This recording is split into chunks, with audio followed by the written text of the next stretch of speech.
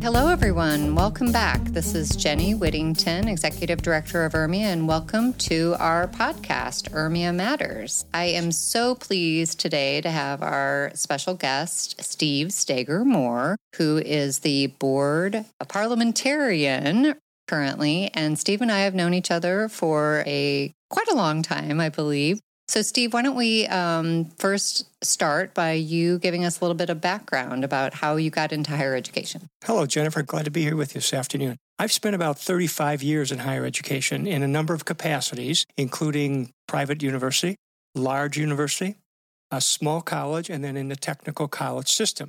A variety of experiences, including campus operations, student affairs, residence hall, contract management, and then moving into finance later in my technical college career, taking over a risk management function in one of the larger colleges in Wisconsin. Terrific. I mean, I think your background is super unique, and Steve and I got to know each other pretty well a number of years ago. We co-presented at a community college's legal conference. Correct. And Steve is a phenomenal presenter, and I'm so pleased that he is on our leadership team. So today we're just going to talk about some hot issues that are going on at Districts Mutual Insurance and in the community college environment. So take it away, and I'll just ask you some questions in between. Wonderful. Look forward to it. So tell us about the hot topics. I think there are several hot topics in at least the world I work in, and that is the community and technical colleges in Wisconsin. Cyber liability is an extraordinarily hot button, and that includes things like data breach, ransomware, loss of use because of some issue that has to do with the lack of ability to utilize your equipment. Ransomware actually freezes your equipment, so those are very, very hot topics. All the colleges, like everybody else in today's world, we rely on technology, and when technology does not work, it's very problematic. Typical operations simply aren't able to be proceeding because we rely on technology. Cyber liability probably number one. Second would be compliance. There's a tremendous amount of effort that the colleges have to expend to be compliant. The Department of Education, for example, has a number of things that are required of the colleges which could jeopardize financial aid to students if the college is not compliant. The CLERA reporting, for example.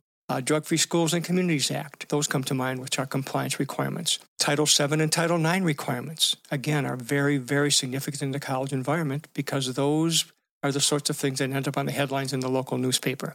When there's been some claims of discrimination, retaliation, failure to educate, or improper termination kinds of proceedings are very problematic for the colleges because it's a PR problem. Another hot topic would be training for the what's next. And by that I mean, we spend a great deal of time on business continuity and business interruption planning through tabletop exercises, preparing the colleges for that what-if scenario. It's a memory muscle kind of an opportunity then to go through a tabletop exercise with the leadership team to prepare you to be ready to respond in the event you have an actual emergency. And we've encouraged our colleges to prepare for things like weather-related events. They're all Wisconsin-based. Winter is on the horizon, and it's very typical to have weather-related issues. Some of the significant losses that we've experienced over the years, we meaning Districts Mutual Insurance Company, have been weather-related. Hail damage, wind damage, flooding-related issues. And when those happen and it becomes disruptive, tabletop exercises prepare you for actually dealing with that event. So those are some hot topics that Districts Mutual is helping our member colleges be participative in. Tell me a little bit about the system. I can't recall how many schools are in your system. And tell me about how your staff is operating. Gladly. In Wisconsin, the Wisconsin Technical College System is comprised of 16 districts, they're called. Each of those districts is frankly rather autonomous, has its own president, its own local board of directors. Each of those colleges deliver instruction up to and including an associate's degree. Certificates, really the terminal degree for the technical colleges is a 2-year degree, probably about 64 credits. There's 54 campus locations throughout Wisconsin where instruction is delivered. There's 300, if I remember correctly, types of programs that the technical colleges are participative in, and that is a little less like going to a college where you get a bachelor's degree. The average age of our students, for example, is something like 27. A lot of retraining and recertification is done by the colleges. There's a number of colleges who have outreach kinds of business and industry-related contracts where college expertise is hired to deliver some tangible product to a respective customer.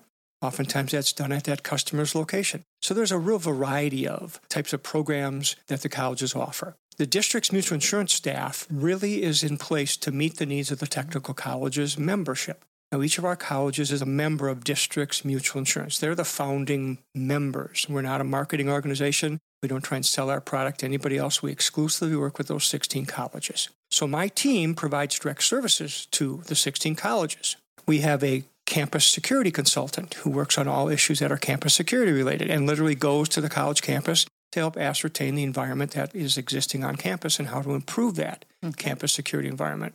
We have an environmental health and safety consultant who works on all things OSHA-related, safety-related, local compliance-related kinds of issues. That individual as well travels to the college campuses very routinely and provides direct services to them, recommendations on how to make a better environment for the students, a safer environment. Then we have a business continuity crisis response consultant who does the tabletop exercises, who helps the college get ready for that perspective of a business interruption situation. And then the last consultant is really the risk management and insurance consultant. That's the role that I play.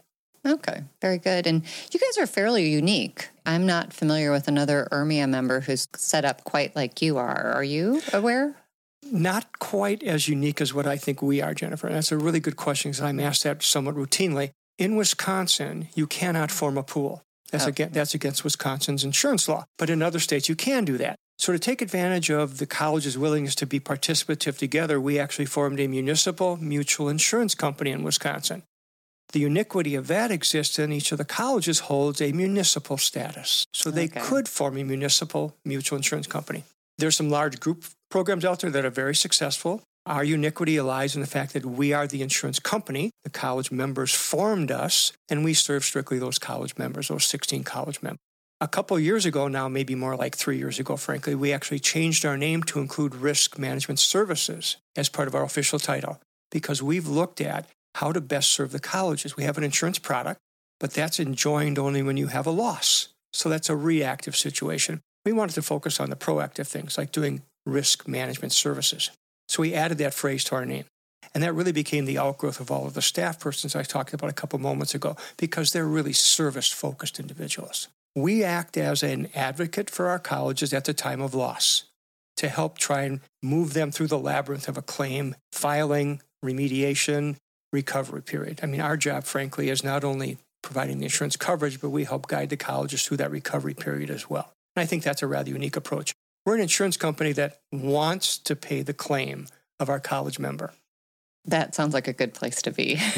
So, with your student affairs background, I know that makes you a unique member with IRMIA. Can you give us any examples of how that's helped in your risk management career? When you think about higher education, the reason that we are in existence is to educate young people. And so when I worked in student affairs, I had a very strong relationship with the student population on campus. And as the chief student affairs officer, my job was really to represent the student interest to higher management on campus. So when senior leadership had issues relative to what's going on with the student affairs staff typically had their finger on the pulse, and we provided the feedback then to upper management on campus.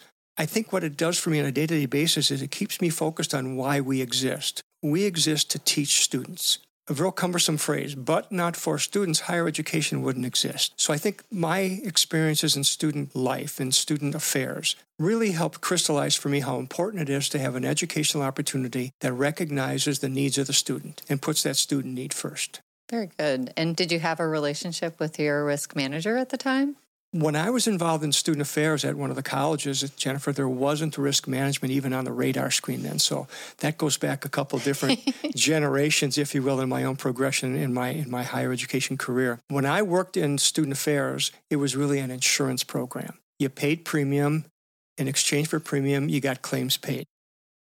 That's a reactive environment. The new environment that DMI has helped create and foster among our college members is to be proactive, to do all of the things that try and reduce the opportunity for loss, reduce the risk. And if you do have loss, we try and look at ways to make sure that we don't have a recurrence of that loss. So we're trying to do the risk management things on an ongoing basis. Very good. Well, and I think when I look at IRMIA's progression over the years, and, we just celebrated our 50th annual conference, and looking back at the photos of what IRMIA was 25 years ago till today, I mean, it was the insurance manager's office. And I think risk management as a discipline has leaps and bounds grown. And I hope we are a lot more proactive as a discipline.